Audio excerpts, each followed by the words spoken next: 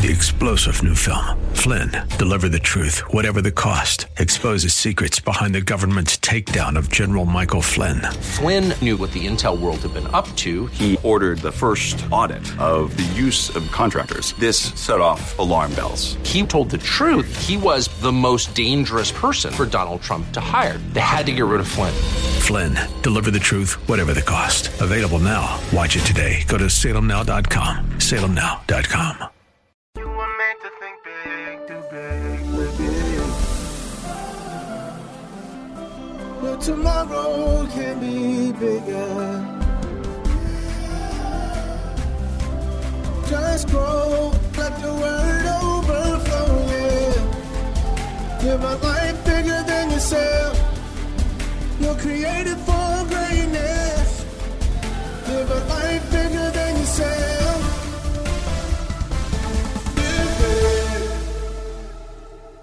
You are listening to the Live Big broadcast with Derek Greer. Today, we will hear a classic message that we believe will be a blessing to you. Our goal is to teach God's Word in a way that compels you to live a life that overflows and blesses others. Let's get started. And Ahab told Jezebel. How many of y'all heard the name Jezebel? Yeah. But we're going to spend the beginning of this message talking about Ahab. King Ahab was the classic wuss. I looked it up and I found I could say that in church. If you Googled wuss back in the 19th century, Ahab's face would come up right next to the line of the Wizard of Oz. Ahab had courage at about level -10. And the problem was, he wasn't just any ordinary guy, he was the king. And Ahab told Jezebel all that Elijah had done. Now, Elijah had just called down fire from heaven. He defeated the prophets of Baal on Mount Carmel, if you're familiar with your Bible. And then he prayed and ended a national drought. But then King Ahab ran home, laid his head on the queen's lap with his thumb in his mouth, and told her all about big bad Elijah. You say, Bishop, you're being too hard on Ahab. Well, let's take a look at 1 Kings 21:1, and we can dig in further to the character of this man. And it came to pass after these things, next to the palace of Ahab, king of Samaria. We're about to find that this palace was the second home of the king. But how many of y'all have ever had bad neighbors before? Yeah. Well, Ahab and Jezebel were neighbors from hell. So Ahab spoke to Naboth. He summoned his neighbor to his home. And he said, give me your vineyard that I might have it for a vegetable garden. Now, most of us would not know this, but I researched this. The kings in that region had vineyards, and they didn't have vegetable gardens. But the issue here was Ahab was trying to run with the Joneses. The pharaohs had vegetable gardens, and it was all the craze at that time. And because the pharaohs had it, and all of them were at least under beginning to be under the dominion of the Assyrians, they wanted the same thing, or he wanted. And they said, because it's near and it's next to my house. Ahab was the type of guy that only knew you existed when he wanted something. How many of y'all know some folk like that? Yeah. And he said, I will give you a vineyard better than it. Or if it seems good to you, I will give you whatever it's worth to money. He's like, whatever, just give me what I want. But Naboth was a substantial man, and he was a student of Scripture. And he responded to Ahab, the Lord forbid that I should give the inheritance of my fathers to you. You see, in Leviticus, Moses forbade the Jews to sell their land permanently. You could lease it out but you could not give it up permanently. And he knew once his father's land, his ancestral inheritance was given to the king, he would never, ever get it back. It would impact his children for generation after generation after generation. So we see here that Naboth did not really mean any disrespect to the king. He wasn't trying to, be hard-nosed here. He was just trying to comply with God's word. But watch the next verse. So Ahab went into his house sullen, pouting like a little child, and displeased. His bottom lip stuck out so far he almost tripped over it. Why? Again, we're looking at the character of this man. Because of the word which Naboth the Jezreelite had spoken to him. Watch this. And he lay down on his bed, turned his face, and would not eat no food. Really? This grown king refused to eat, all because Elijah gave him a bellyache. This was the nature and the character of Ahab. And by the way, it takes an Ahab in order for there to be a Jezebel. Everybody talks about Jezebel, but without Ahab, there can't be one. Let's keep reading. This place is super quiet this morning. But Jezebel, his wife, came to him and said to him, why is your spirit so sullen that you eat no food? Oh, my little baby, that's oh, my baby. What's wrong with my baby? And then he said to her, breathing all hard, there was no... Because I spoke with Naboth the Jezreelite and said to him, give me your vineyard for money, or else if it please you, I'll give you another vineyard for it. And he answered me, I will not give you my vineyard. Someone, mama, told me and had the nerve, the gall to tell me no. And he put a little finger in his eye. And Jezebel took the bait. Then Jezebel, his wife, said to him, you now exercise authority over Israel. Basically, was saying nobody's going to hurt my baby's feelings. Aren't you the king? And Jezebel, one of her problems was she had no qualms with using governmental authority and power for personal gain. So she speaks, she says, arise, eat food, and let your heart be cheerful. Mama gonna fix it, baby. That's the whole deal here. He said, I will give you the vineyard. I'll do it. I know you couldn't do it. But I will give you the vineyard of Naboth the Jezreelite. And immediately Jezebel had Naboth stoned. Mama don't play. You know, a wicked woman is one thing, but there's nothing sadder than a weak man. I'm satisfied it's just going to be quiet this morning. It's okay. Let's get back to 19. I just wanted to show you, I'm not reading to the text. And Ahab told Jezebel all that Elijah had done. Also how he had executed the prophets with the sword. Ahab did nothing, but Jezebel sent a messenger to Elijah. Wifey fought all the battles in the family. If Jezebel wasn't such a wicked fairy godmother, I could almost admire her. I could almost appreciate and respect her because she was a woman that got it done. And she had to do it because a man wouldn't. Okay, I'm not going to get no help. In the midst of it, now he's all sullen in the corner, but she starts swearing. She said, so let the gods do to me and more also if I don't make your life as the life of one of them tomorrow about this time. Jezebel is feisty, she's decisive, and she's given to action. Imagine if Jezebel came home to strength. I know. She might have been one of the greatest queens in all of Israel. But no woman can love a man hard enough to make him strong.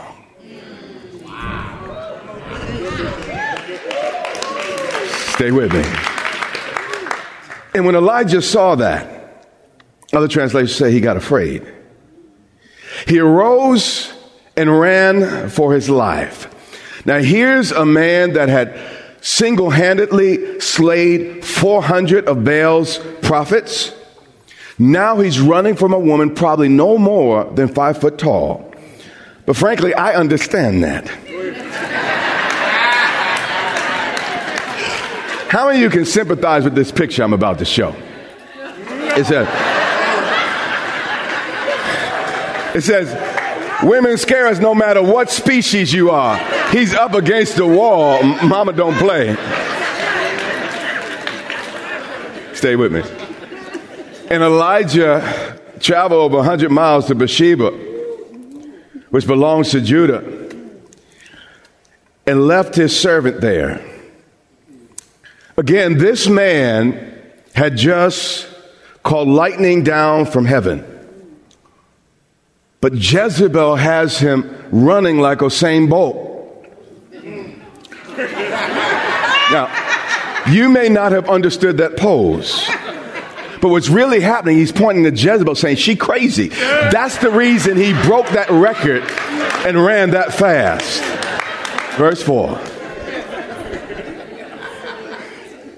But he himself went a day's journey into the wilderness. She scared Elijah so much that he ran until he couldn't run anymore. And he came and he sat down under a broom tree. Now, if you're familiar with 1 Kings, it starts dawning on you, probably realize that up to this point, almost every major thing that Elijah did was preceded by the words, the word of the Lord came to him. But for the next 6 verses, it's strangely absent. You see, what happened to Elijah, though he was a prophet, though he was a man of God, though he did great exploits, what happened to Elijah happens to many of us. He got caught up in his feelings. And when you start listening to your emotions instead of listening to God, you will find yourself in the situation that Elijah is in. You know, emotions are great servants, but horrible leaders. And he's all up in his emotions. Great man, again, done great things. And he prayed that he might die. Ever been here? God brought you through so many victories. I mean, so many rivers you crossed. I mean, so many mountains and valleys you got through. But you let the antagonism of just one person make you forget everything that God brought you through. This was a situation of this great prophet, and often a situation of you and I. Again, let me repeat what we've already read in 1 Kings. Elijah in chapter 17 had already accurately prophesied a drought over the whole nation to King Ahab. Then he supernaturally received food from birds, then from a widow woman. It was all miracles. Then he accurately announced the end of the drought the very moment the drought ended. Then after that, if that wasn't good enough, he challenged again 400 prophets of Baal, and then the Asherah's prophets were there as well, and he won on the mountain. Fire came down from heaven, and great victory was wrought on that mountain. Then after that, if that wasn't enough, he mobilized the nation to eliminate all the idolatry. Then he prayed down rain. Then after that, he outran on foot both the rain and Ahab's chariot. This guy had done phenomenal things. But the antagonism and the conflict, just one woman, caused everything to flip upside down. So he's sitting under this tree and he says, God, it is enough. Ever you have enough? Anybody in here ever feel like that? What I want you to understand is you're not by yourself. And what we're going to see in a moment is God reached him in spite of where he was. And God can reach you in spite of where you are. But let me tell you something, you don't really want to go there. So let's learn from him, but let's also appreciate that no matter what mess we get into, God knows how to break through it. He said, it's not enough. God, I cannot take it anymore. 1 minute, this man again is at the top of the mountain. Now he's at the bottom of some river or lake somewhere. Brother, can't women do this to us sometime, by the way? Yeah, okay. I get no help. The second service, the brothers will help.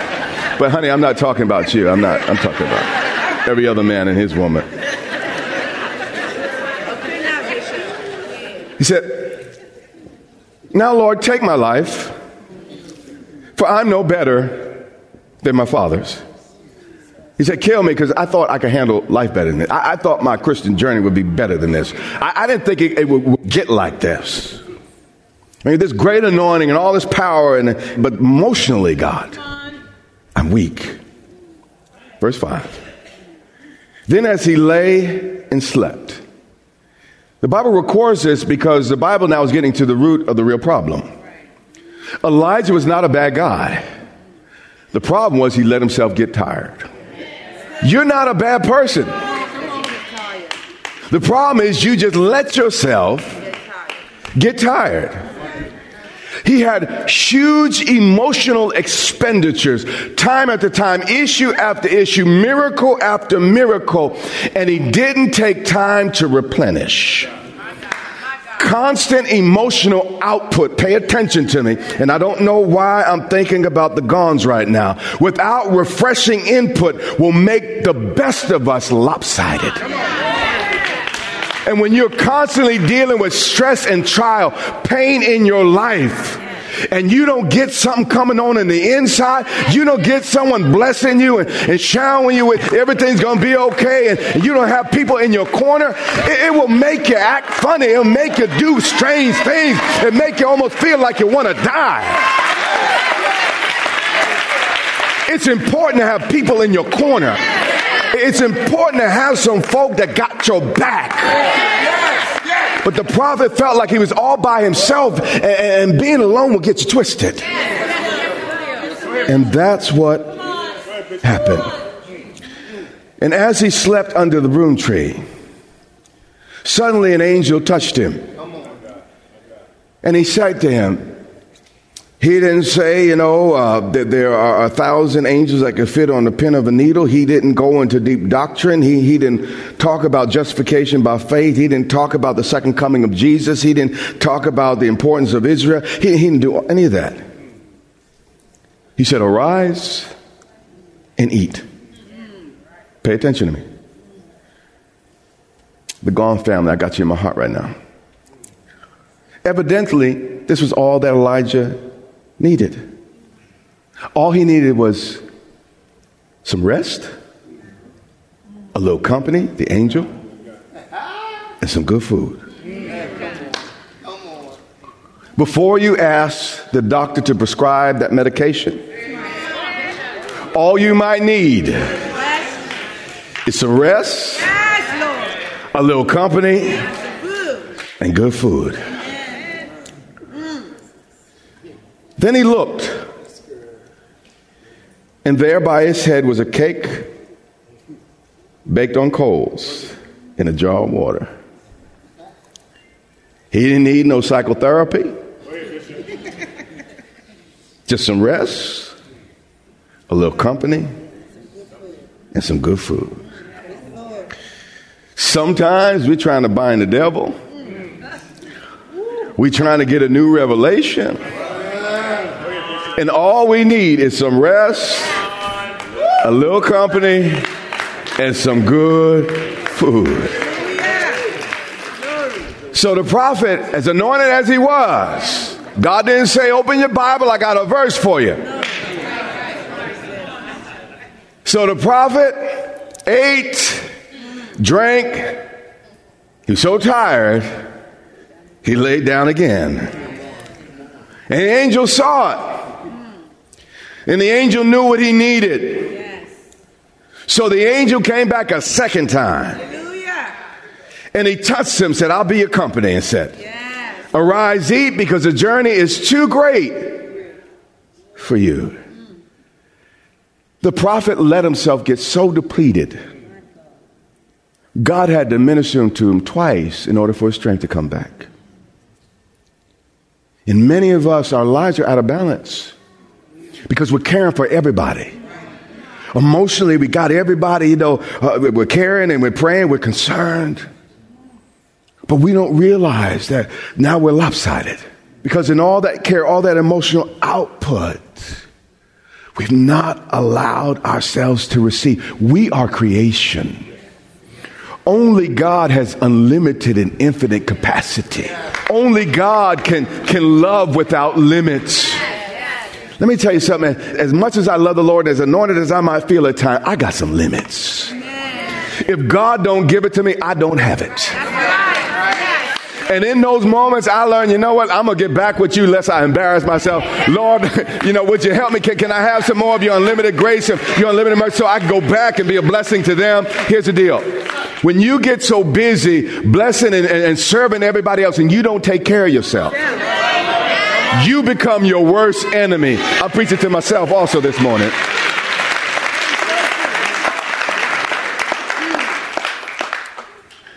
So he arose and ate and drank again. Man, as I was preparing this, I got so convicted, I called Ken Chief of Staff. I said, you know what? I'm going to start scheduling my vacations. I'm not going to let situations get in the way. I don't care what's happening. I'm sorry, the deacons and the elders are going to have to help.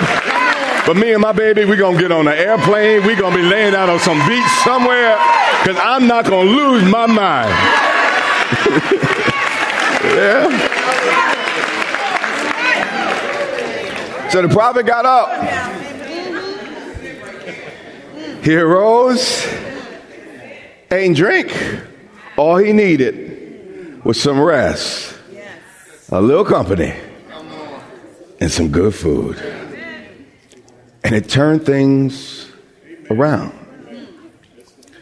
And he went in the strength of that for 40 days and 40 nights. It's amazing what we do when we get the practical things right. And he went as far as Horeb, the mountain of God. The Bible says it's the little foxes that spoil the vine. I was praying about, I'm going to be frank with you, a little transparent about my situation. I was finding myself saying, Lord, I'm tired. Lord, don't let nobody call me right now. I'll be wanting to smile, but then a grimace come over my face, and my face is not obeying what I'm trying to do. And all of a sudden, the Lord dropped in my heart the message for Sunday. And what he was saying is, Derek, it's not the big things. It's not the building, the millions. It's not the crisis in the staff. It's not the crisis with the care lead. It's not the worker group. It's not what's going on with the family. It's not in the youth department. Derek, the real issue help us. Is a little rest, a little company, and some good food. Boy, you got to learn just to walk away. Sometimes you got to take off the mom and dad hat. Sometimes you got to take off the bishop hat. Sometimes you have to take off the employee of the year hat. And just stick out your tongue and get out there on the beach, sit under the sun, enjoy yourself, smile, open up a book. Find yourself a good program on TV. I know that ain't easy to do. Find yourself a good program to watch.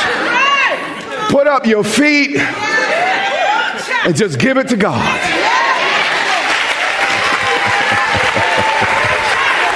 You don't need nobody to lay hands on you. All you need is some rest, a little company, and some food. Turn the situation right around. Get your perspective back. Get crazy out your mind. It sure will. Yes, it will.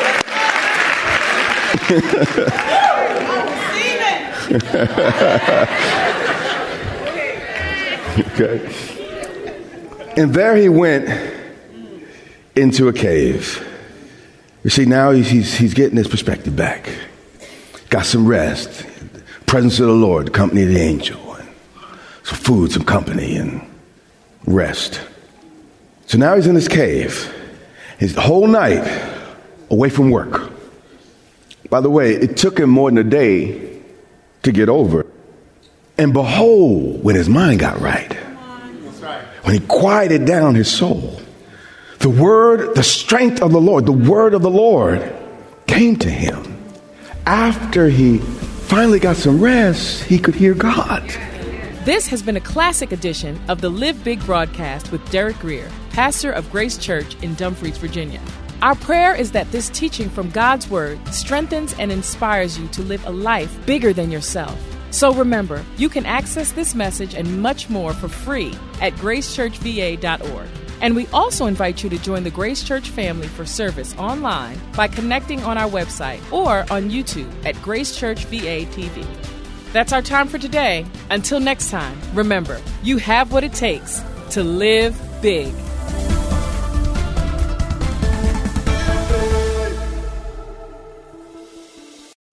Three-star General Michael J. Flynn, head of the Pentagon Intelligence Agency, knew all the government's dirty secrets. He was one of the most respected generals in the military. Flynn knew what the intel world had been up to. He understood its funding. He ordered the first audit of the use of contractors. This set off alarm bells. The explosive new documentary, Flynn, Deliver the Truth, Whatever the Cost, uncovers the facts behind this scandal. Flynn told the truth. He was the most dangerous person for Donald Trump to hire. I find out the worst enemy that I'm going to face in my life is right here in America. They took my assessment and they wanted me to change it. And I was like, I'm not changing it. They had to get rid of Flynn. With in-depth interviews, archival footage, and never-before-seen personal records of the man behind the headlines. I just felt like I was drowning. Flynn, Deliver the Truth, Whatever the Cost. Available now. Watch it today. Go to salemnow.com. salemnow.com.